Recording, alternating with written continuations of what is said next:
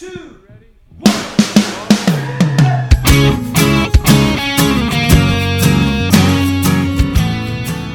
Hello and welcome to Say That, podcast where your big questions get real answers. My name is Matt King. I'm your host here in the city of Chicago. And joining me here is Glenn Fitzgerald, the founder of Mission USA. Okay, all right. Also joining us, producer, director of Mission USA Productions, Jed Brewer. Okay, Ed. All right. Joining us all in Merckers, Tennessee, one of the pastors of Christ Community Church, Lee Younger. I feel like Glenn is wearing orange and blue at me. Yeah. And I can't actually see his shirt because the internet's not too good, but it's probably an Astros shirt. Oh, and he's yeah. probably doing that is. at me Yeah. to punish me. Yeah. Yes, we are recording this on October the 6th. We are in the thick of the Major League Baseball playoffs. That's not the only season we're in the thick of. And gentlemen, on that basis, I declare a matrimonial emergency. Wow. It's an emergency? Now, normally our matrimonial emergencies on this show are because Glenn said something and triggered said a matrimonial emergency. Is this more of the same? No, brother Matt. This matrimonial emergency is because this episode of the Say That podcast is the last that we will record with Matt as a single man. Oh, my Hallelujah! I knew I Hallelujah! had something to do on Friday. Yes. Yes, you do. I have to cancel a paintball game because I can't make So- it. Well, you can probably squeeze it in. Normally, I feel like it's questions are the things that bring us four together, but today, marriage is what brings us together today. Indeed. Yes. It's happening, people. It's happening. Those of you who know me know I've been largely ambivalent about this whole thing. Yeah. Yeah. Glenn takes a real hands-off, supportive approach to people in his Just life. I've been cool. That's, I think, the main thing you could say. You've been easy. I've been easy. You know, I've had a peaceful, easy feeling about the whole thing. And so, Don't quote Don Henley about my marriage. What's wrong with you? I think the interesting thing to me is that Glenn does not want to go to any weddings. that's correct. That's true. Ever. He doesn't want to go to your wedding. No. Whoever's listening to this podcast out there, podcast listener, Yes. in whatever country you are and whatever stage of life, Glenn does not want to go to your wedding Right. as much as he loves True you. story. However, this is a wedding that Glenn celebrates with every cell in his body. That's correct. It's finally happened. Yeah. Well, you know, through the miracle, the time-traveling miracle that is podcasting. Uh-huh. Because, you know, they don't listen right now. What do you mean? Wow. Well, the people who are listening to this, they're listening in the future, Glenn.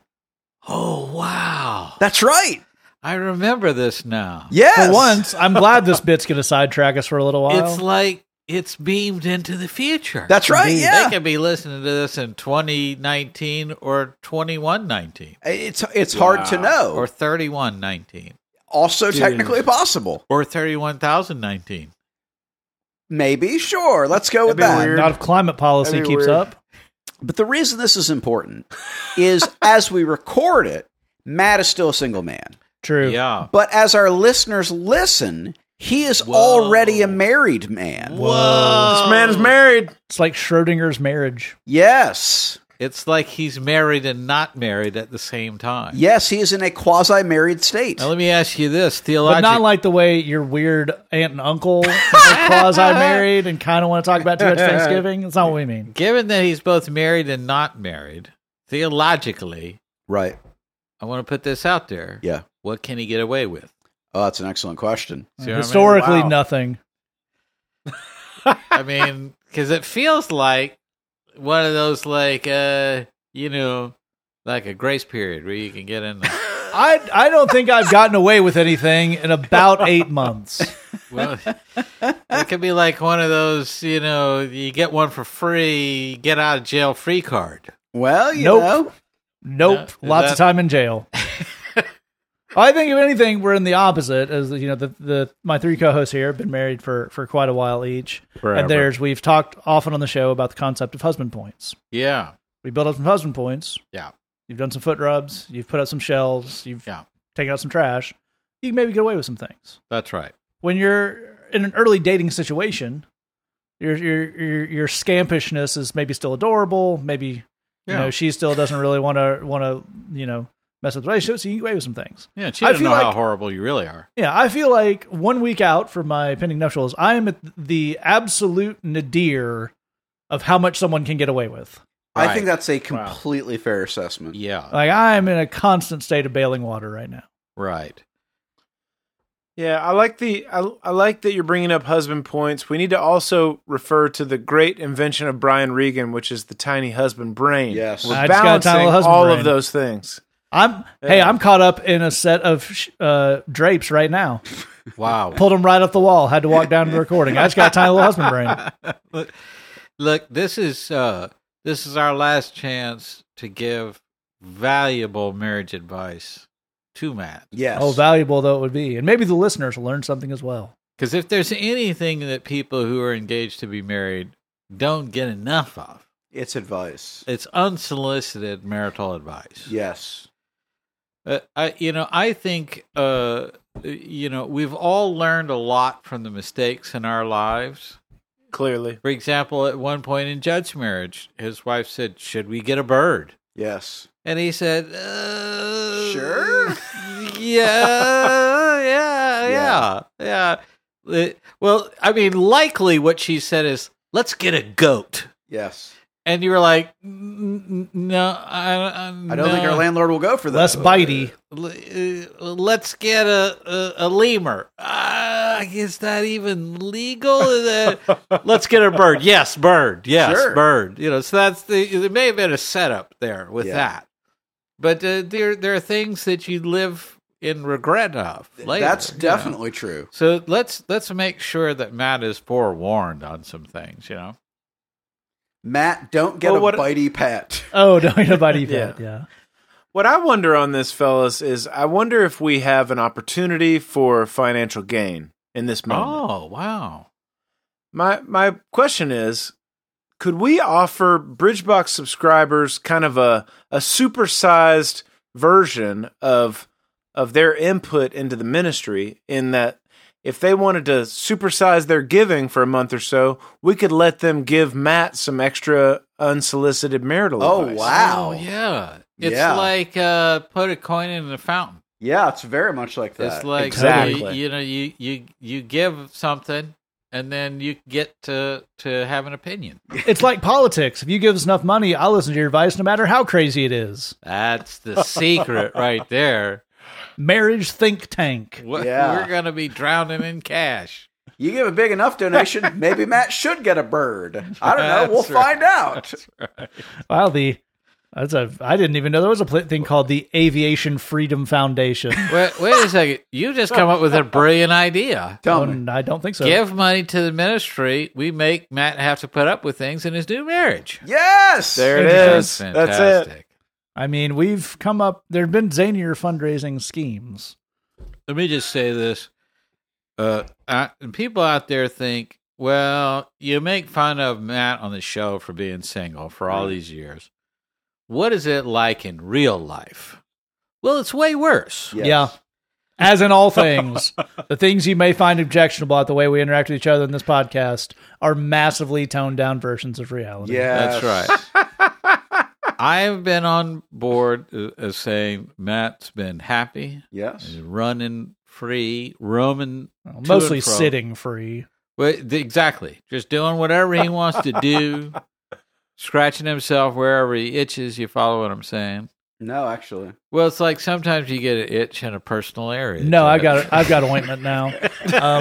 Well, but to a point you're making, not to intentionally change the subject, but this is a thing that is new to my life. So this is the first time since Jen and I have been together. It's football season, and I enjoy Yeah. the college football. Yeah.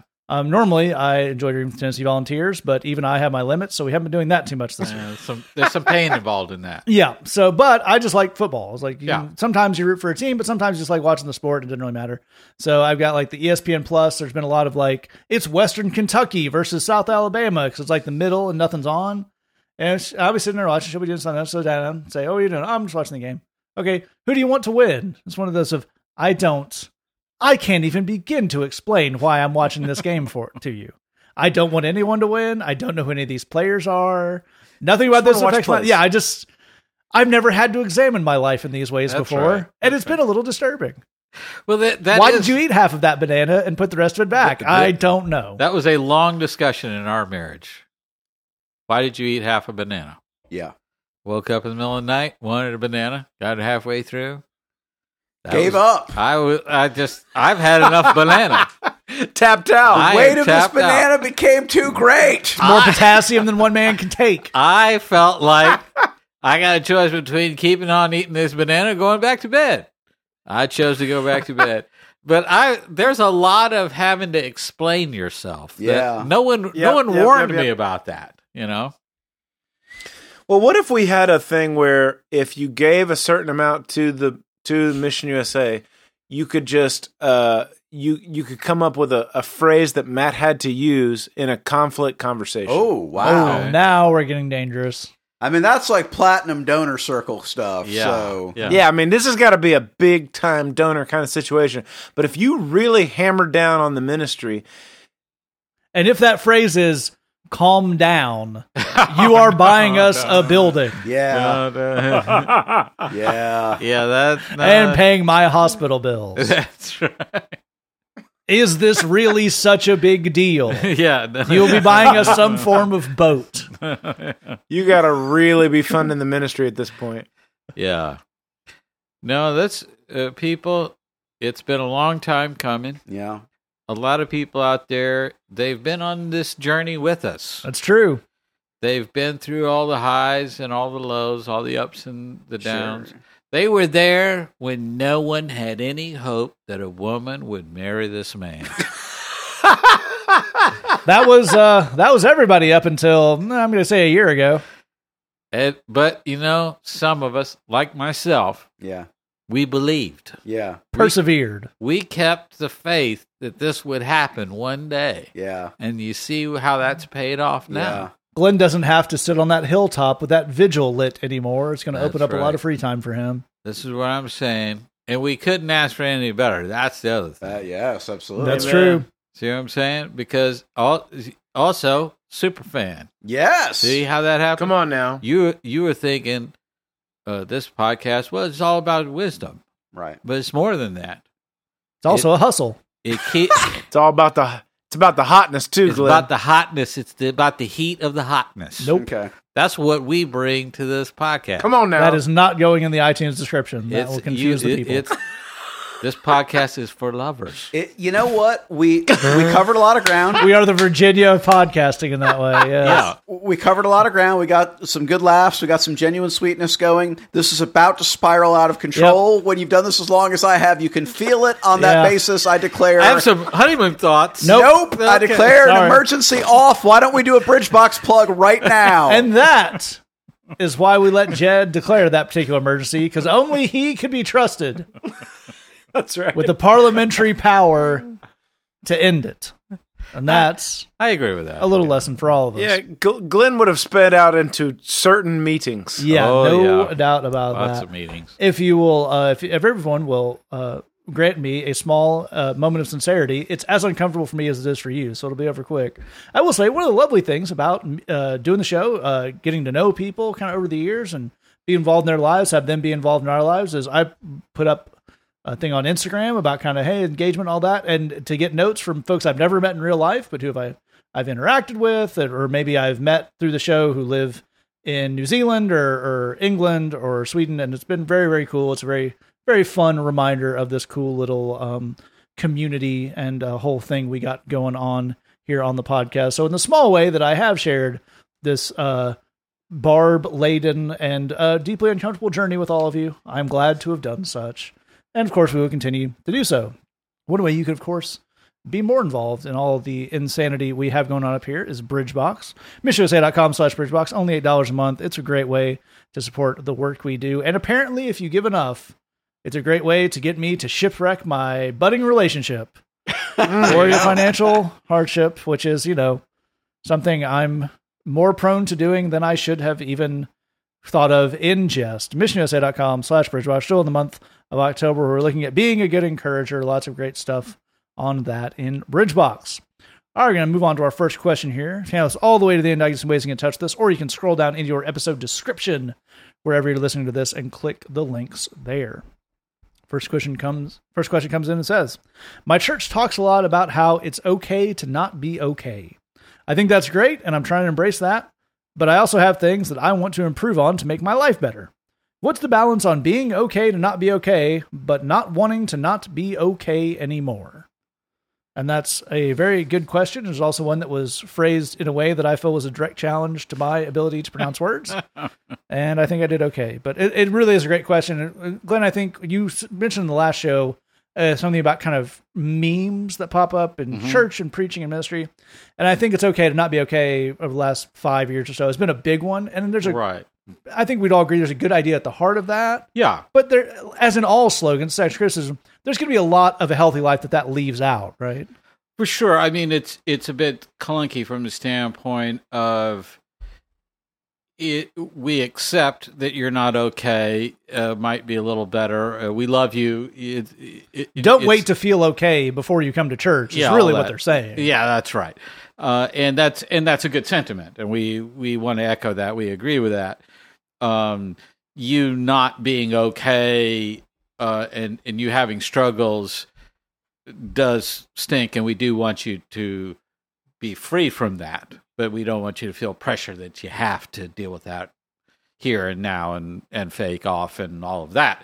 So it's tough to squeeze that into a cute little meme. So, that we can be understanding about that part, Yeah. I think ultimately, though, there's another thing at play here in your question, which is the idea that I need to have a certain amount of dissatisfaction, disapproval of myself, a negative sort of rejection of my life the way it is now in order to drive positive change in my life. And that's not true. That's using emotion, in this case, negativity, low self-esteem, a negative self-talk, any of these kind of phrases you want to use, a lack of approval and acceptance that you're withholding from yourself. Using all those things, that's just emotion. So I want to make a change. I say, you're a worm. You're no good. You're a terrible person. You need to get your act together. You need to buckle down and get, that's using emotion. And in this case, it happens to be negative emotion. But that emotion will burn off and it won't leave you with lasting change. It's a very limited resource. It's not quite as limited a resource as willpower, but it's down there with how weak a thing it is to use that emotion. But we're really, I think a lot of Christians have it built into their DNA that that negative, that view of themselves as a sinner and therefore deserving of a certain amount of condemnation is central to their walk. That's the basis of their walk. That's the root of it. It's not grace. It's that I am a bad person, so I need to go get grace, and I need to go get forgiveness. I need to get my act together. I need to read my Bible. I need to do all these things, and so on and so forth. And if you take away that need to make myself into something acceptable and simply say, you are accepted by God, then you're taking away this vital thing that I'm using to drive the process. Lee and I were having a conversation about this recently, that the thing with grace is it breaks the cycle of all this guilt, and then you do it again, and you feel guilty, and you do it again, and you feel guilty.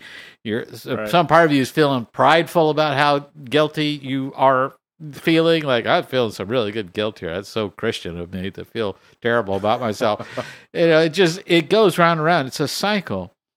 But here's the thing. Let's just scrap all that, because none of that works. Let's start over with this. There are areas in your life that have problems, where there's dysfunctions, it's not working right, bad habits, addictions, traumas, all that stuff. Just bad stuff is not working right. You are experiencing unhappiness as a result of those areas. So there's your motivation. You have things that are making you unhappy, bumming you out, stressing you out, overwhelming you, whatever. So there's your motivation. We don't need to beat up on you in order to get that motivation going. We just want less negativity and pain and problems in our life. adding more in is not the thing. It's just like, we're going to supercharge it or something. We don't need that. So all of that's going to provide a drive. I have this bad habit, and my life is not where I want to be based on that. Or it's this relationship is dysfunctional, and I need to end it, and I need to have a new and healthy relationship, and I have to do something about that. We have these problem areas. They create pain, and we are already motivated to get rid of that pain, right?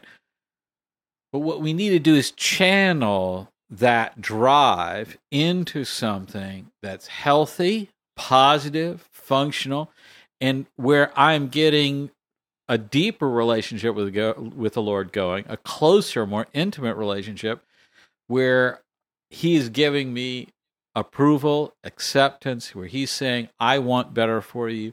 I have bigger blessings in mind for you. I don't want you to hurt yourself in these ways. You don't deserve that. This is not my will for your life. My will for your life is that you have freedom and love and all these things. So if we can approach it from that standpoint, we're not balancing the positive and the negative. We're going all the way negative in order to get away from, or all the way positive in order to get away from this negative stuff. I think it's a really, really strong place to start off. Really like what Glenn's saying there. And Jed, I'd love to get you to pick us up there, because I think if we go back to this original phrase, there's a kind of casualness to it that I think is actually helpful. Sure, idea we're kind of talking about, but it's also always the first thing to go. Yeah. So when Glenn talks about, going all the way one way or the other, I think we talk a lot on the show about how that can be a disservice, but I think this is an idea like this is a particular case, right? Where the idea of going hardcore with how okay it is to not be okay is probably not the best strategy. Absolutely. As with all things, we need some left and right limits here, because it's easy to careen way out of bounds in either direction. And we need to be fairly precise in our language. I mean, one of the things about it's okay to not be okay is it's winsome in that it's colloquial, but it's also not precise as to what exactly that means. So we need some more precision. Right. So making a lifestyle out of pretending to be better than you are is unhealthy. That is a limit on one side of the equation. But we need to take a second and actually explore that. The key thing is making a lifestyle out of it. We all have moments where we need to put our best foot forward plus a little bit. If you're at a job interview, that is not a moment for unvarnished honesty. That's not a moment to be your authentic self. Well, my weaknesses are I'm kind of lazy. It takes me a long time to learn anything. I don't like getting up in the morning. Where are you going? Did I get the job? What's happening? So they're expecting you to put your best foot forward. Yeah, plus a little bit. They aren't expecting honesty. Yeah, they don't want honesty. That would be a bad call. So there are moments and places in life where we need to present the best possible version of ourselves, plus a little bit. And that's simply the way society is structured. That's very different from, again, creating a lifestyle where that is what we do all day, every day. I am pretending to be a person I am not, who is much better than I am everywhere I go all day, every day. Those are not the same things. One of them, again, is that's just society. That's how it works. If you hope to get or hold a job, you're going to need at least a certain amount of that. The other one is unhealthy. And I think it's worth noting, and I think this is part of where the whole it's okay to not be okay thing comes from, is Christian culture is that lifestyle. Christian culture is a lifestyle of pretending to be more squared away than you are, pretending to be more lined out than you are, pretending to be healthier than you are. And that it's not healthy. It's not good for you. It's not good for anybody else. So we do for sure want to call that out, that a lifestyle of make-believe is bad. And we want to move away from that. Okay. That's the limit on one side. What's the limit on the other side? Having no plans or desire or intention or work in progress to improve anything in your life is also unhealthy. Deeply unhealthy. And it's funny that we need to say that, but we actually do kind of for two separate reasons. One is there is kind of a counter movement in Christianity, or Christian culture, I should say, that where they take the idea of it's okay to not be okay, and they do kind of make that into something overly broad and kind of weird, where we, don't ever want anything to improve ever. And there's also, if you are kind of, in certain corners of Twitter or Tumblr or social media, there's a belief that ever wanting someone to improve on anything, it's like you're accusing them of being bad right now. Respect my journey. Yeah. Respect it. Yeah. I'm laying in traffic. This is my journey. You will respect it. Yeah, absolutely. Okay, well, that's just dysfunctional. There's not a way for that to work. I think one of the problems here is that, actually very similar to what Glenn very well put, is wanting to improve things does not need to be the same as saying where I'm at now is bad. We actually don't have to make this a negative motivation. I think if you were to read a preponderance of qualified and capable psychologists, they would tell you that growth and evolution is an essential part of living a happy life. It's not possible to try and plant a flag and stay exactly in one spot for the rest of your life and be happy and satisfied. There's no way to do that. A happy life is one of growth and of improvement and of development. That doesn't mean yesterday was bad. It just means we're on a journey and that we want tomorrow to be better. So again, we have these left and right limits where, on the one hand, a lifestyle of pretending to be better than we are is not healthy. It will not yield good outcomes, but there's not a way to feel good about it. But whether it's from Christian culture or a social media thing or whatever, a life where we insist that there's nothing to improve, so we will never improve anything, that's not going to work either. What we need is a life where we embrace, I think the Christian concept is, I am a work in progress. God is working on me. I am not who I once was, but I'm also not who I will someday be. That doesn't mean God will love me more then. God loves me as much today as he ever will be, but because he loves me, he wants me to have a good and satisfied life, and a good and satisfied life involves both being honest about where I am today, but also growing and evolving and developing to become a different person for tomorrow so that I can continue to partake in this journey. That's a really, really, really good point. And Lee, I wonder if what we're looking at here may not be a bit of a overcorrection. And I'm going to tell you what I mean, because if our friend came into a church that is kind of trying to either a little bit new, maybe planned it, trying to do something, maybe a lot of it's okay to not be okay, which again, as we pointed out for the reasons we have, it's a really good point. It's one we generally agree with, but it didn't come up in a vacuum. There was a church culture and maybe a Christian thing that predated that led to that swinging the other way. So yeah, the reality is that there's always going to be a little, as these guys have said, we're going to need both. We need motivation, we need acceptance, we need those in both in significant measure. But we also are going to kind of wobble back and forth a little bit as we find that balance, right? Yeah, that's exactly right. The whole time you were setting up the question, I was thinking about the word balance. If we took this out of the realm of spirituality for a second, if you took it out of the realm of Christianity and talked about like going to the gym, for instance, something that, a lot of people do in every town, everywhere, are huge. There's a couple huge mistakes you could make. One is to go ahead and pretend like you are, some kind of bodybuilder that can lift all the heaviest weight in every exercise. You are going to hurt yourself that way. To pretend like you've already arrived or you are already, at some level beyond everybody else. You're gonna injure yourself. You're gonna injure your muscles, your joints, all of that kind of stuff. That's not a healthy way to move forward, to pretend that you're already there. You've already arrived. But also, you won't grow if you lift the lightest weight that you can already achieve right now, and you never push yourself at all. It falls exactly in the lines of what Jed's talking about in these left and right limits. What we need is balance. And exactly as you're setting up, Matt, this comes down from the top. Whether you're talking about like a church community or just kind of a small group that you're in or a Bible study or something like that, one thing that will really help is if we have leadership in that small group or in that church or in that Bible study that is that has and demonstrates and models this kind of balance. The kind of balance that's able to say with humility and honesty, exactly as Jed said, I couldn't say it any better. Nobody could say it better. I'm not who I once was. I'm not yet who I will be. I am a work in progress. Jesus is at work in me right now.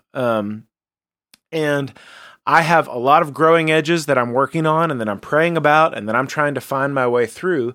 And at the same time, I have moved forward from who I used to be. I have bad days and I have good days. I think that's a really important part of this process, is to realize that even in the midst of growing, you're going to have bad days. You're going to have days where everything feels like you've bottomed out. And we need to be able to have the kind of groups, the kind of community, the kind of church, or the kind of small group where we can be honest about that. That I'm having a terrible day. I feel like I'm nowhere. I feel like I have no kind of center, and I don't know where I'm at. And then days where I feel like I'm doing really well. I'm moving forward.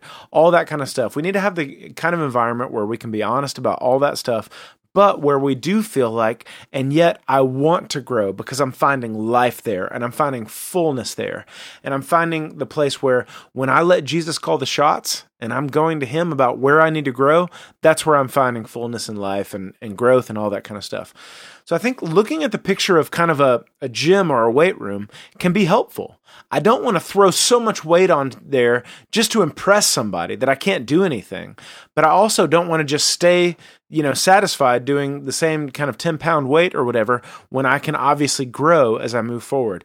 And a lot of that does come from the tone of the leadership. Am I around leadership that is able to be honest about who they are, the bad days they're having, the struggles that they're experiencing, and also a desire to let Jesus call the shots and to move forward? We want to be in the kind of environment and the kind of community where we strike the right balance there. That's absolutely right. I think this is all fantastic stuff you've heard from these guys.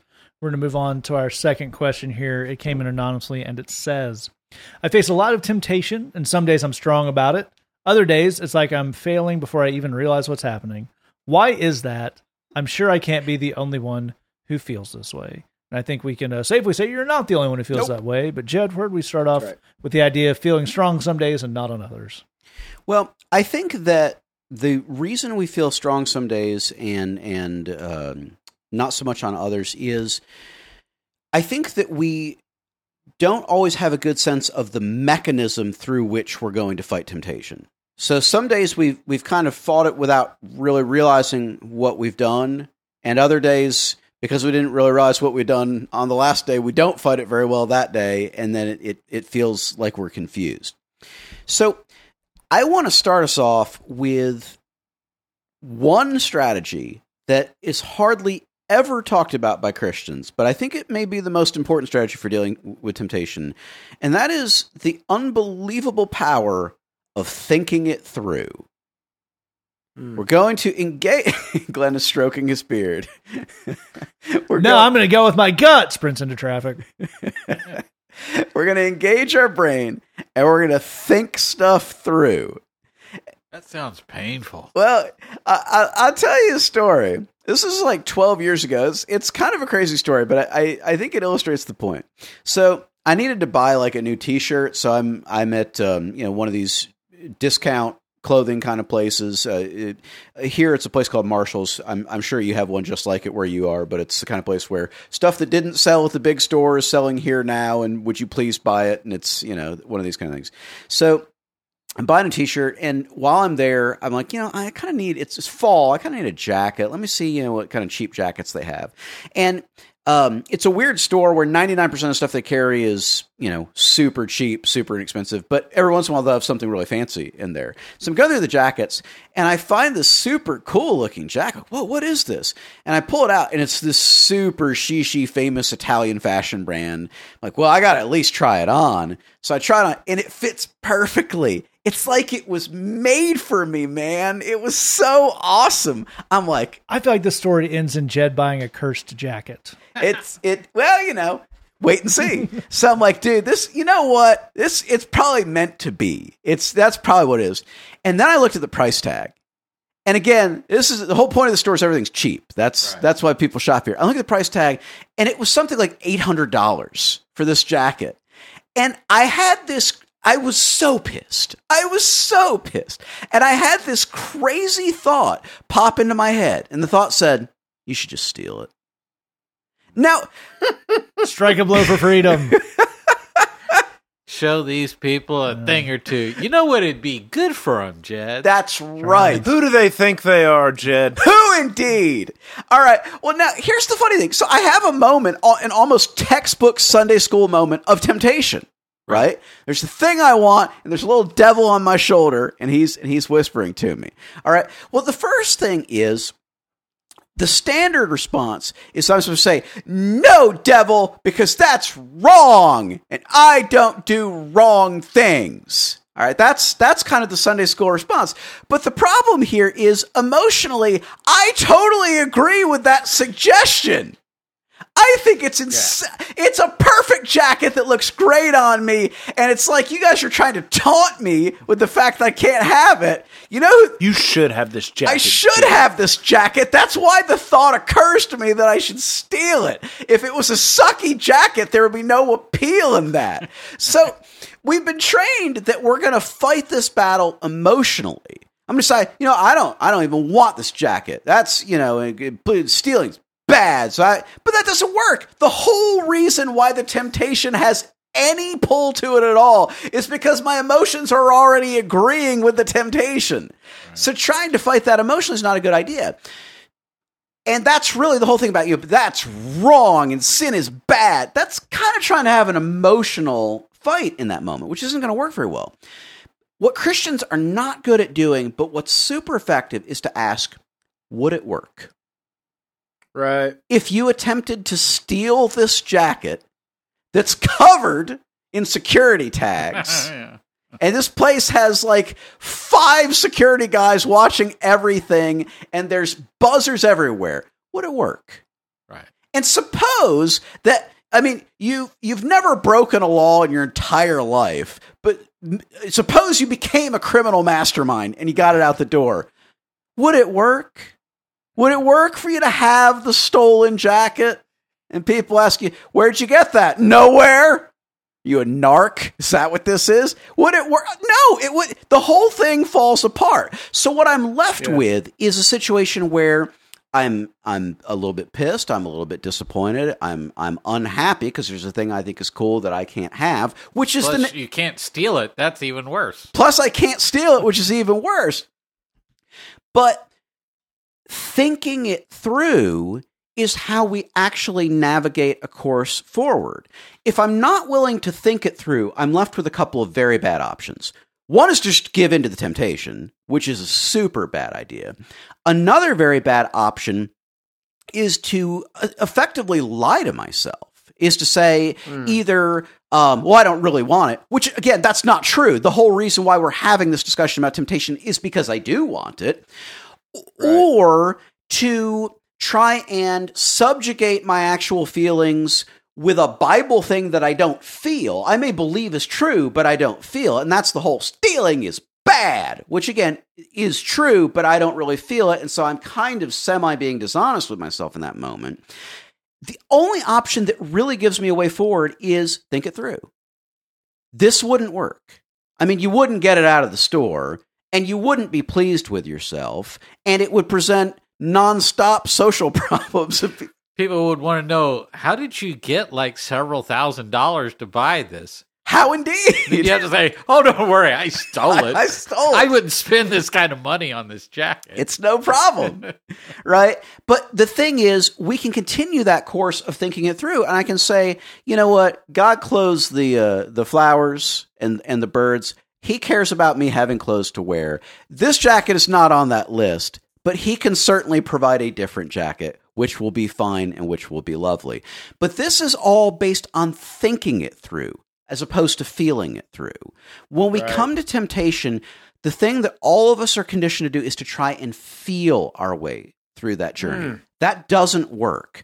The thing that we want to do is we want to start training ourselves to think it through, to engage our brain and see the big picture of what we're dealing with and would it work and what does God actually have for me? And on that basis, what decisions do I want to make? A really, really strong place to start this off, really, like everything Jed was saying there.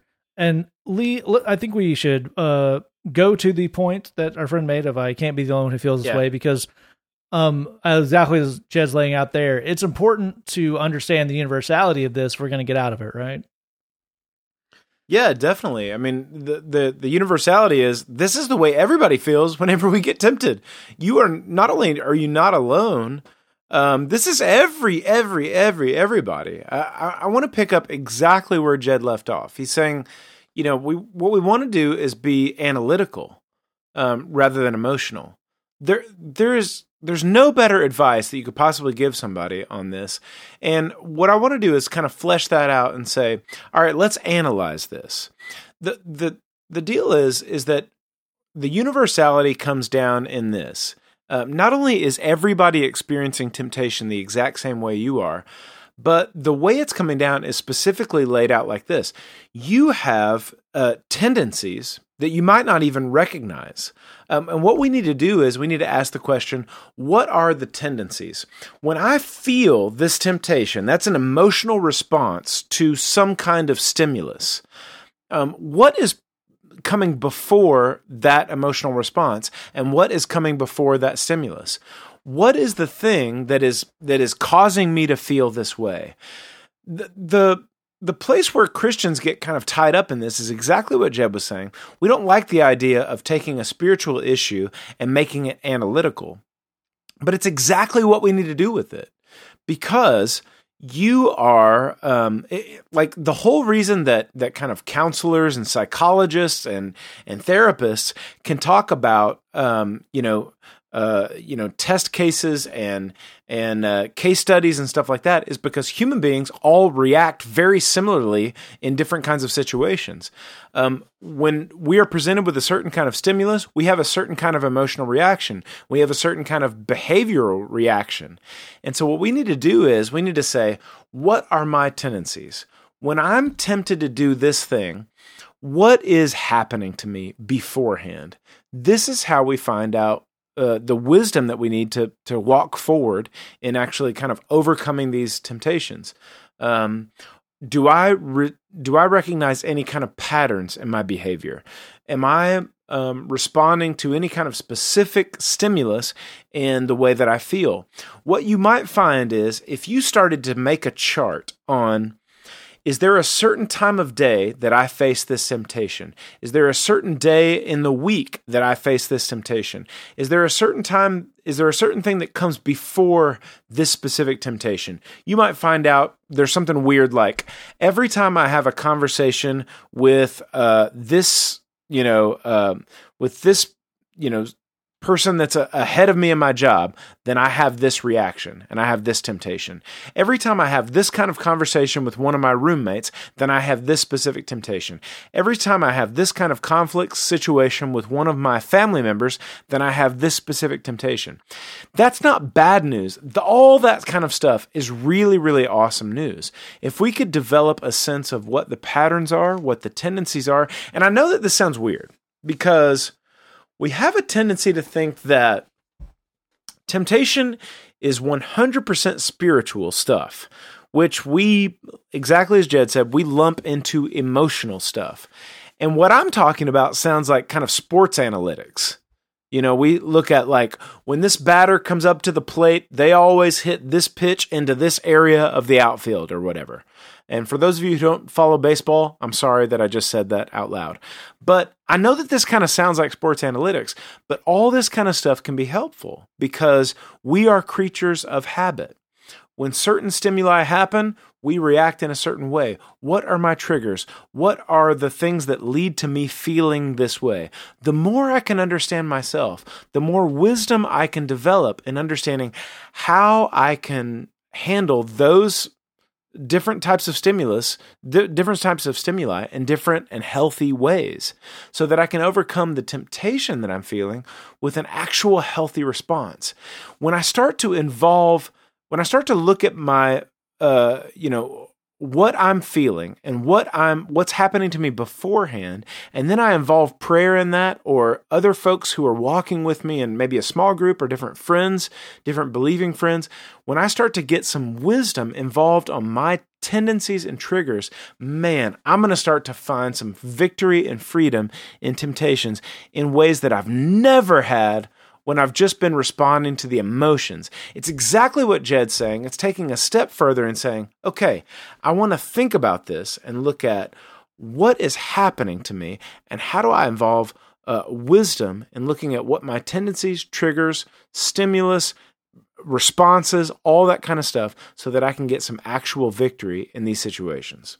That's a really, really good analysis there. It's a really good stepping stone off where Jed started us off. And Glenn, let me pick us up there, because I think as an example of how we can apply this kind of thinking that Lee is giving us, one of the thing in my experience, one of the devil's favorite tricks is convincing us that the thing we think we're doing well that's actually the problem.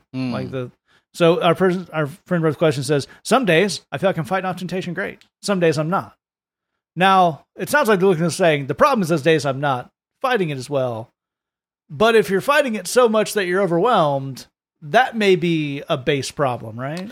Well, for sure, yeah. If you only have so much with which to fight off temptation.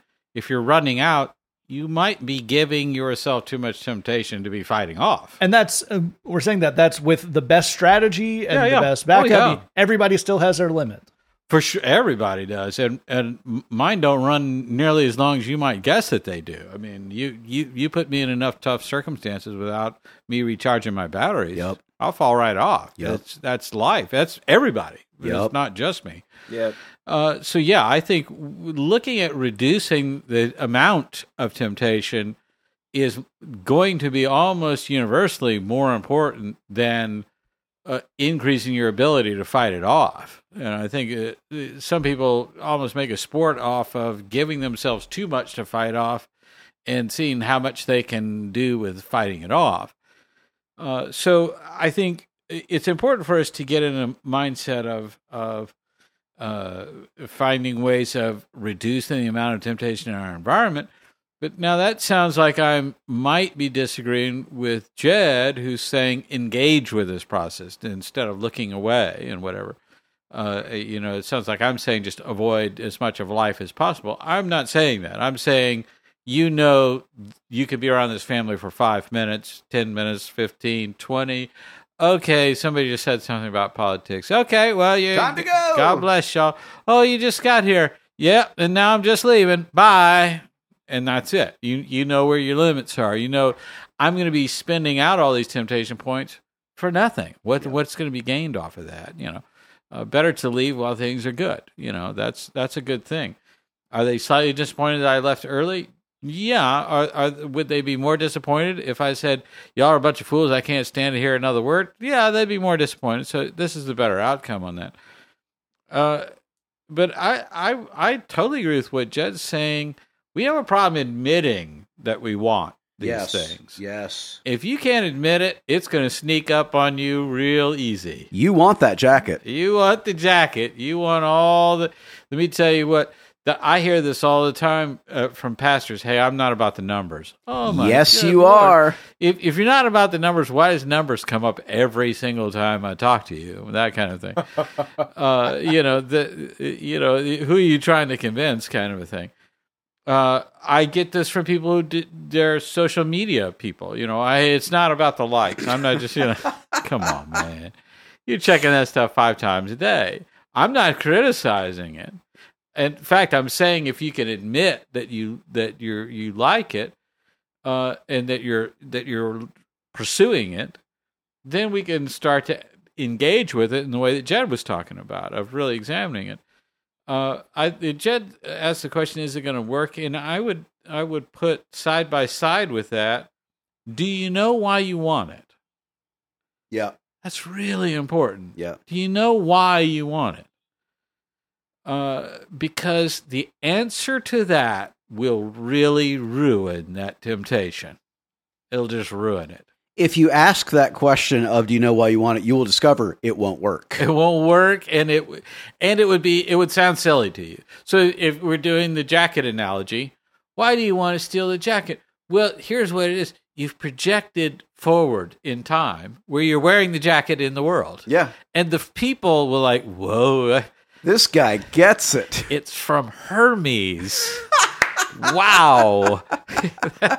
It's Italian, everybody. It's a gucky. And people are being like, would you like to come to our fancy garden party based on your jacket? Why, yes, I would. And the fantasy is playing in your head. And it's silly, but we do think these ways. Yeah. Our ego and our pride and our whatever the temptation is goes in it. And we're creating this narrative behind it. We're creating this whole world that goes with this temptation.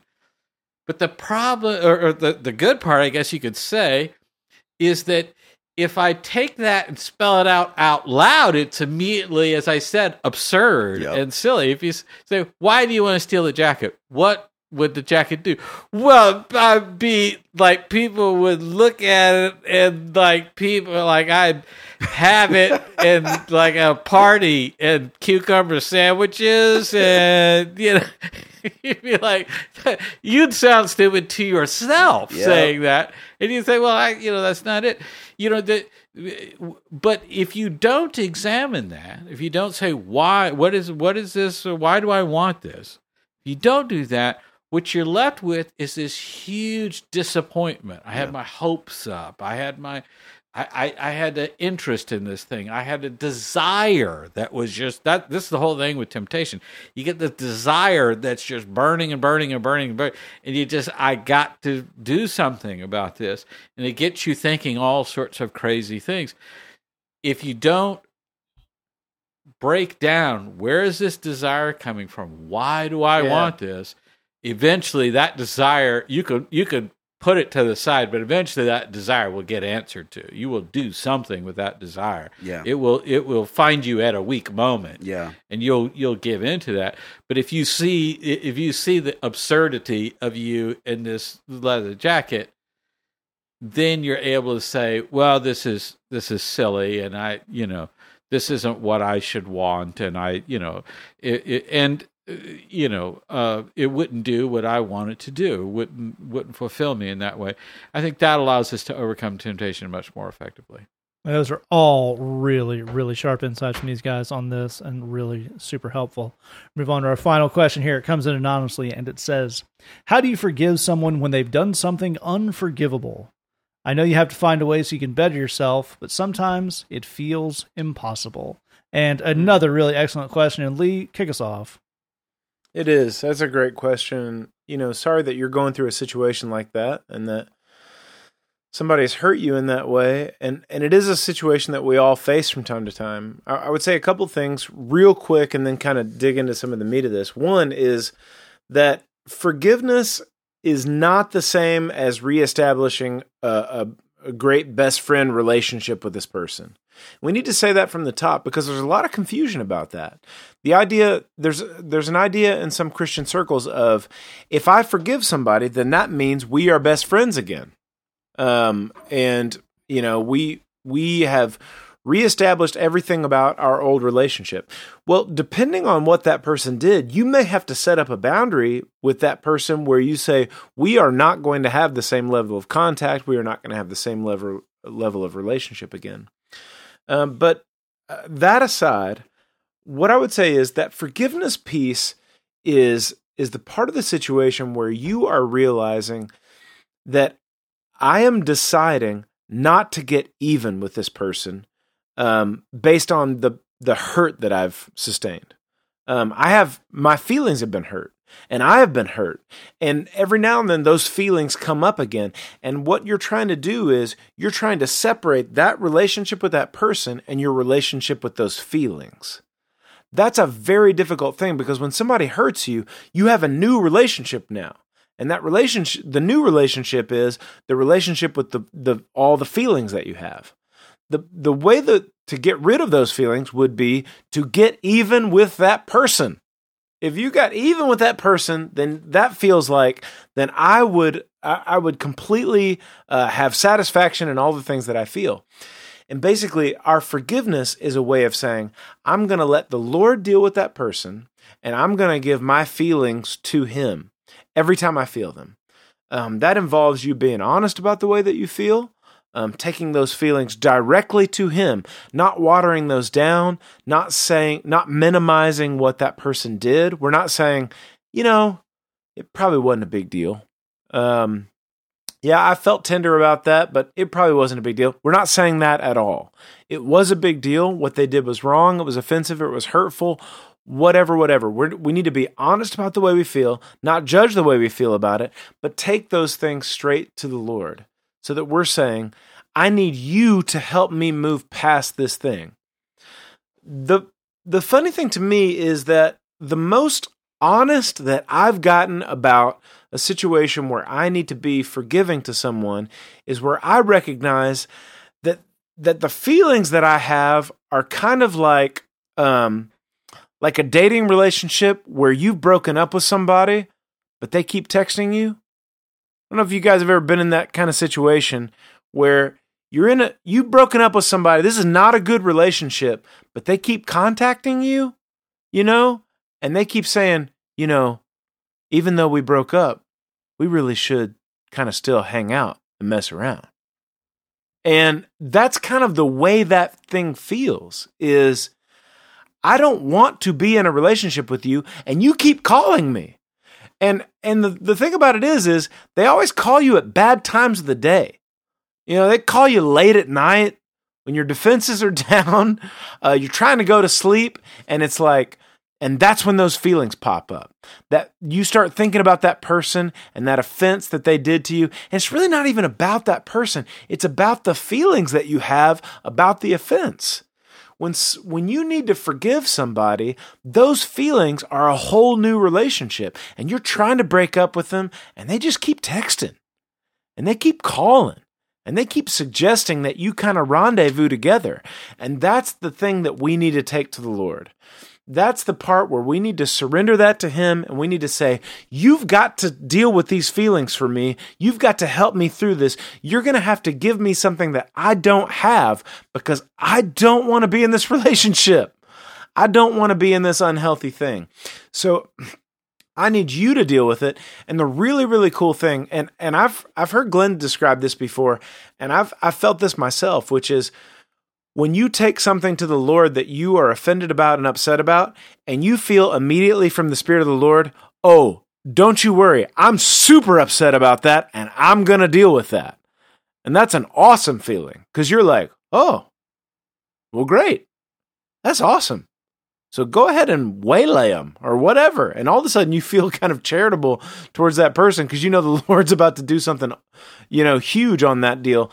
But that's what we want to do is we want to separate that, we may need to end a relationship with that person, but we have a new relationship with our feelings about that whole deal. And that's the thing that we need to continually take to the Lord, to be honest about it, take it to him so that when that bell dings again, that we're saying, I don't want this unhealthy relationship. I'm going to trust the Lord to deal with this in his way and his time. That's the exact right place to start this off. It's really great stuff. And Jed, let me get you pick us up here because I wonder if part of our friends' struggle with this is kind of goes back to exactly what Lee was saying actually on our last question about some of the emotions of temptation. Yep.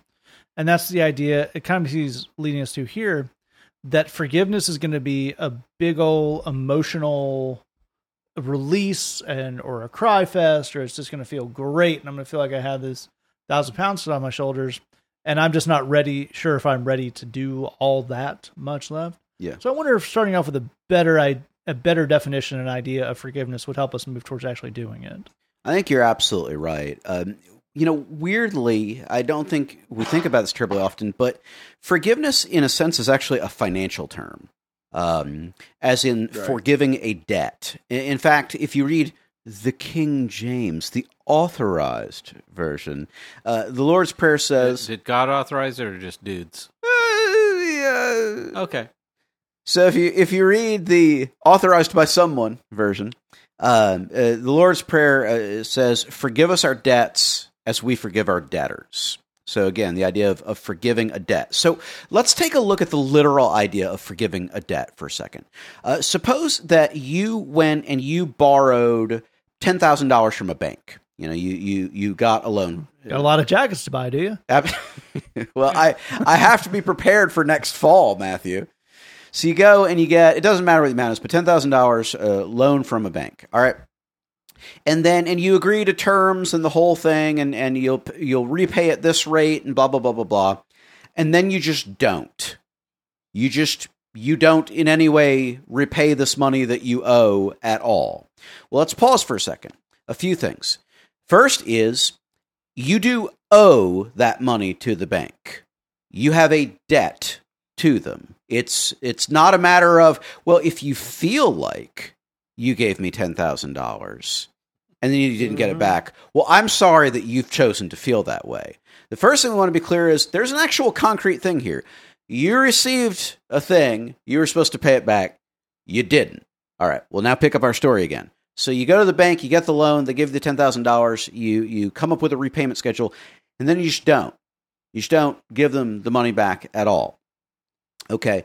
In our modern world, we have, collections agencies and whatnot, but let's forget all that. Let's go to a simpler, more antiquated time where they didn't really have that. At a certain point, the bank basically has a couple of options. One is they can do something really extreme, so that you have collections agencies, and in the past you had debtors' prisons and these kind of things. So you could do something really extreme, or they can just write off the debt.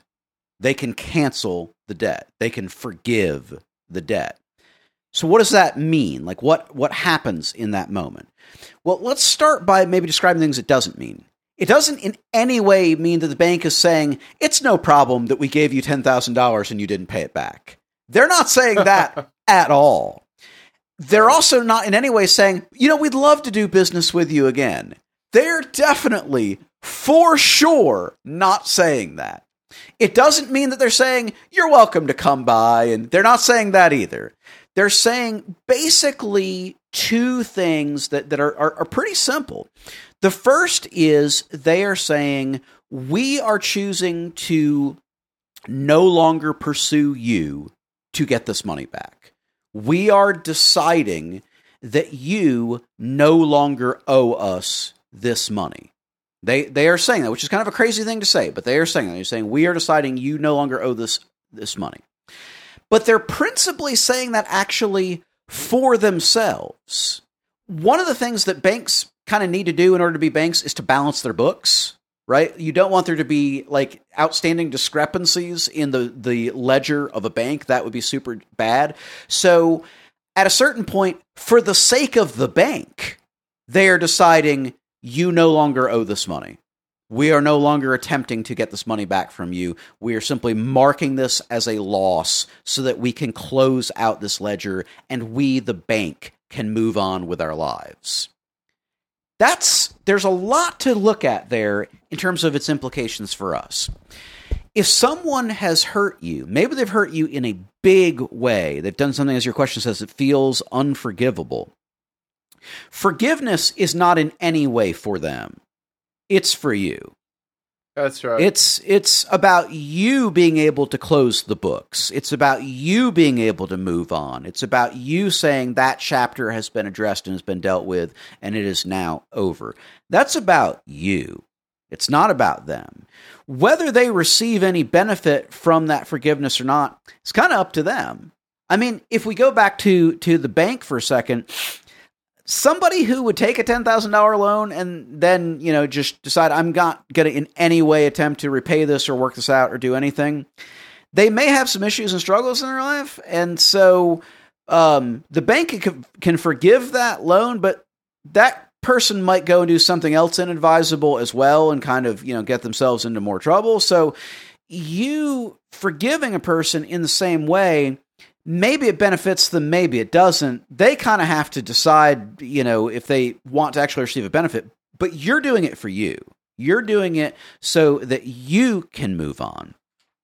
But the other thing that is worth looking at, that again is a parallel with the bank, is part of the reason why the bank is making that decision. Again, is they can move on, they can close their books. But there's, in a sense, there's an emotional reality of there's no sense in pretending that $10,000 is coming back. We can waste a lot of time trying to pursue it, but he doesn't have it. He went out, he spent it on jackets, many, many jackets, and now he doesn't have it anymore, so we can't get it back. And weirdly, one of the things about forgiveness is noting that something has been lost. It doesn't mean that the rest of our lives are defined by loss, but it does mean admitting we took a hit on this. It doesn't make it okay. It doesn't, Right. But we did. We took a hit on this. This guy took the $10,000 and he did not repay that.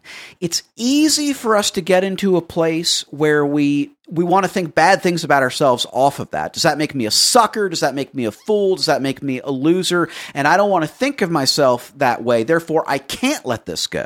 I've got to even this out because I don't want to look at myself that way. But the thing for the bank is they're not tempted to look at themselves that way. We are a bank. We give out loans. Sometimes people default on those loans, and we have to let it go.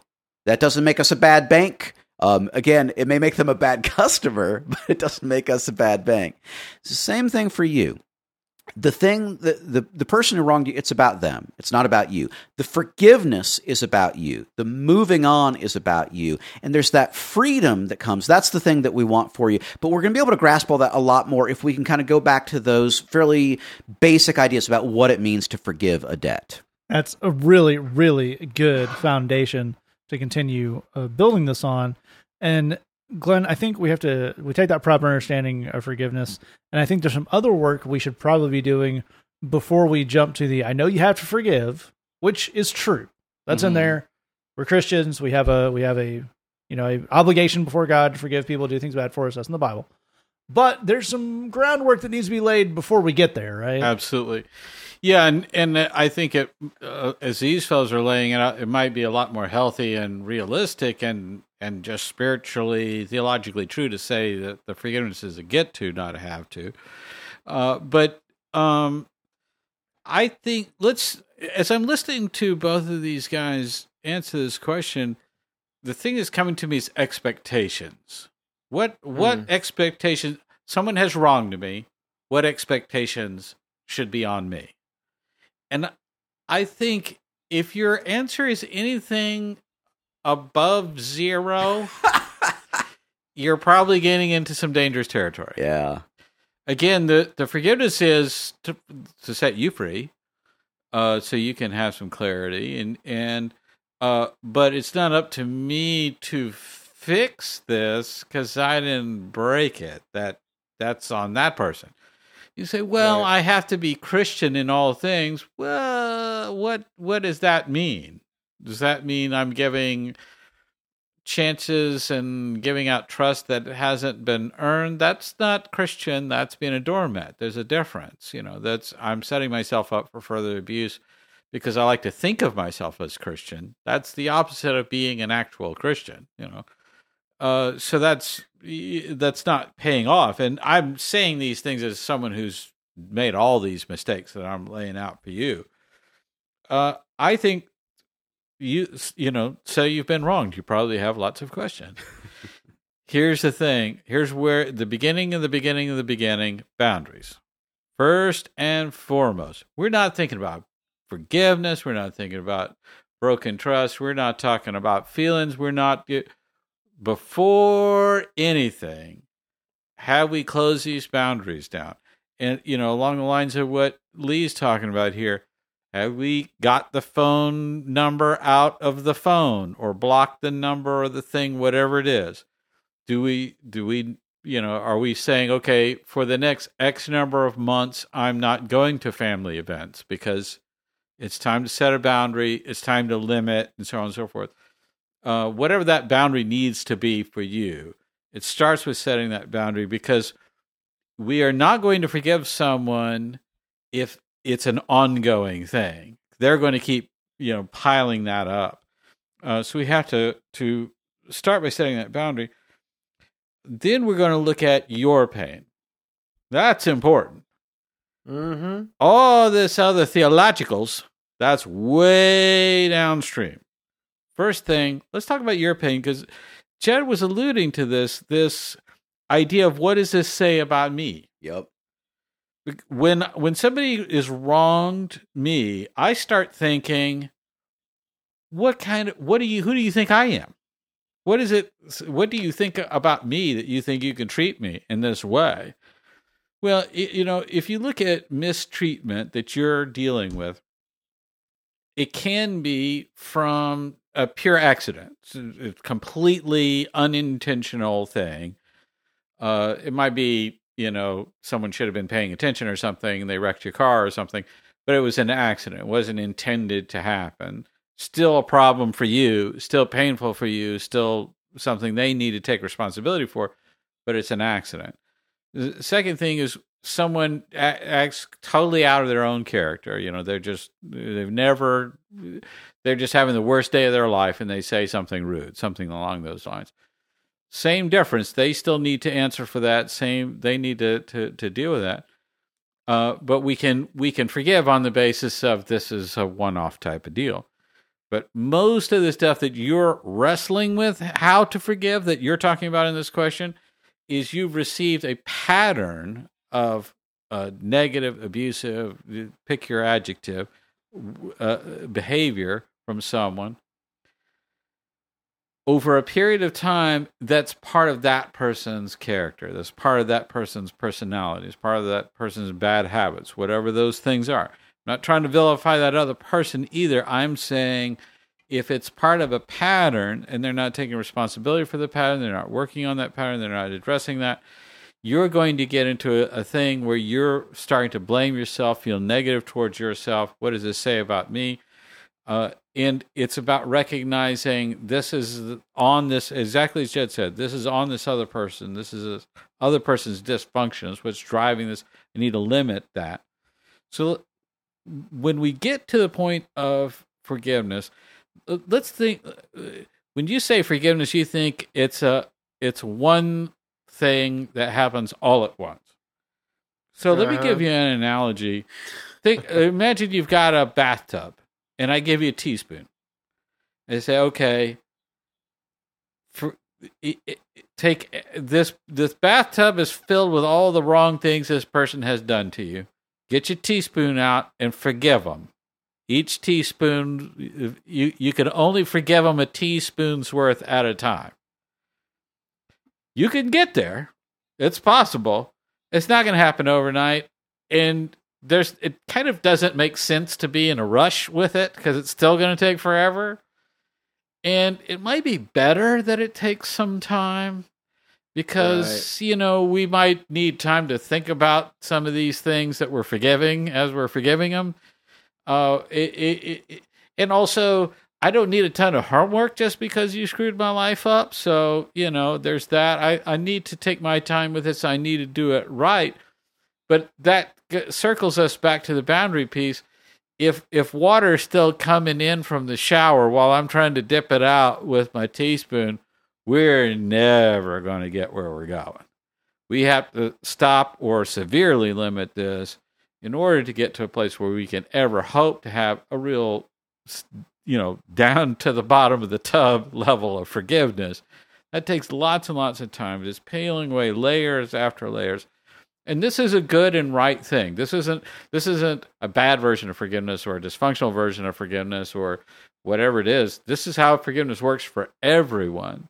Sometimes we fool ourselves into saying, I've forgiven this person, but that may be just putting it to the side and not giving yourself permission to work through it.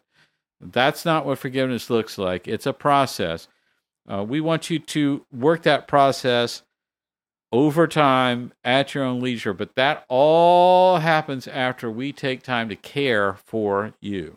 That's absolutely right. These guys have all given you some amazing stuff on this. I will echo what Glenn says about forgiveness being a process. And it must be said, that's not just the process of forgiving someone in a single situation. That's a process. Forgiveness, working that out, working these things about boundaries and what it actually means and working all those relationships. That is a process you get better at the more you do it over the course of your life, and nobody gets it perfect every time. So as long as we're talking about expectations, don't put that expectation on yourself either.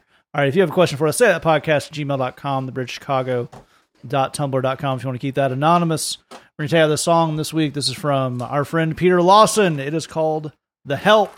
Take out that. Thanks for listening. Just remember, we love you. God loves you. There's nothing you can do about it. Let's say that podcast. Donate now, and we'll give Matt the bird.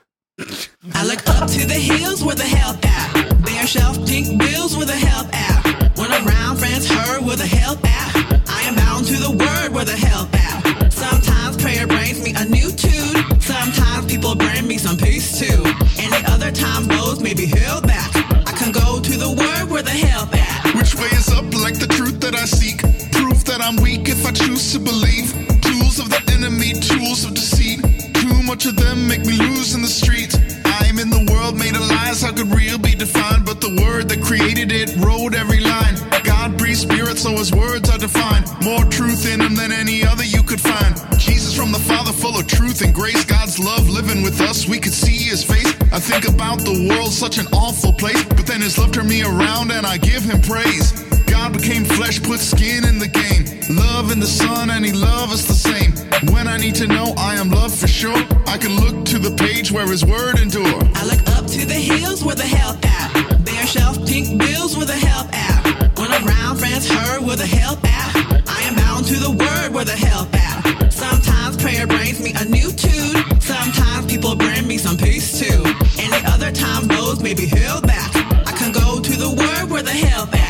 I can read God's promises all in a row. He hears when we pray and our burdens he knows. Sin is forgiven and life is restored. I'm blessed by reading this list, but there's more. Saved by the blood and he's saved for my good. Eternal life now and forever cause he could. Rest for the burdens, being blessed with assurance and the comfort and purpose being us as we stood. When the 12 in the boat in the big storm. Daniel in the den when the lion roared. Jesus heal the man with the skin sore. God's peace come to me like an encore. God's peace pass all understanding. What I don't know ain't what I'm demanding. Justified by the faith, having peace with the Lord. In the grace is the place where I'm standing.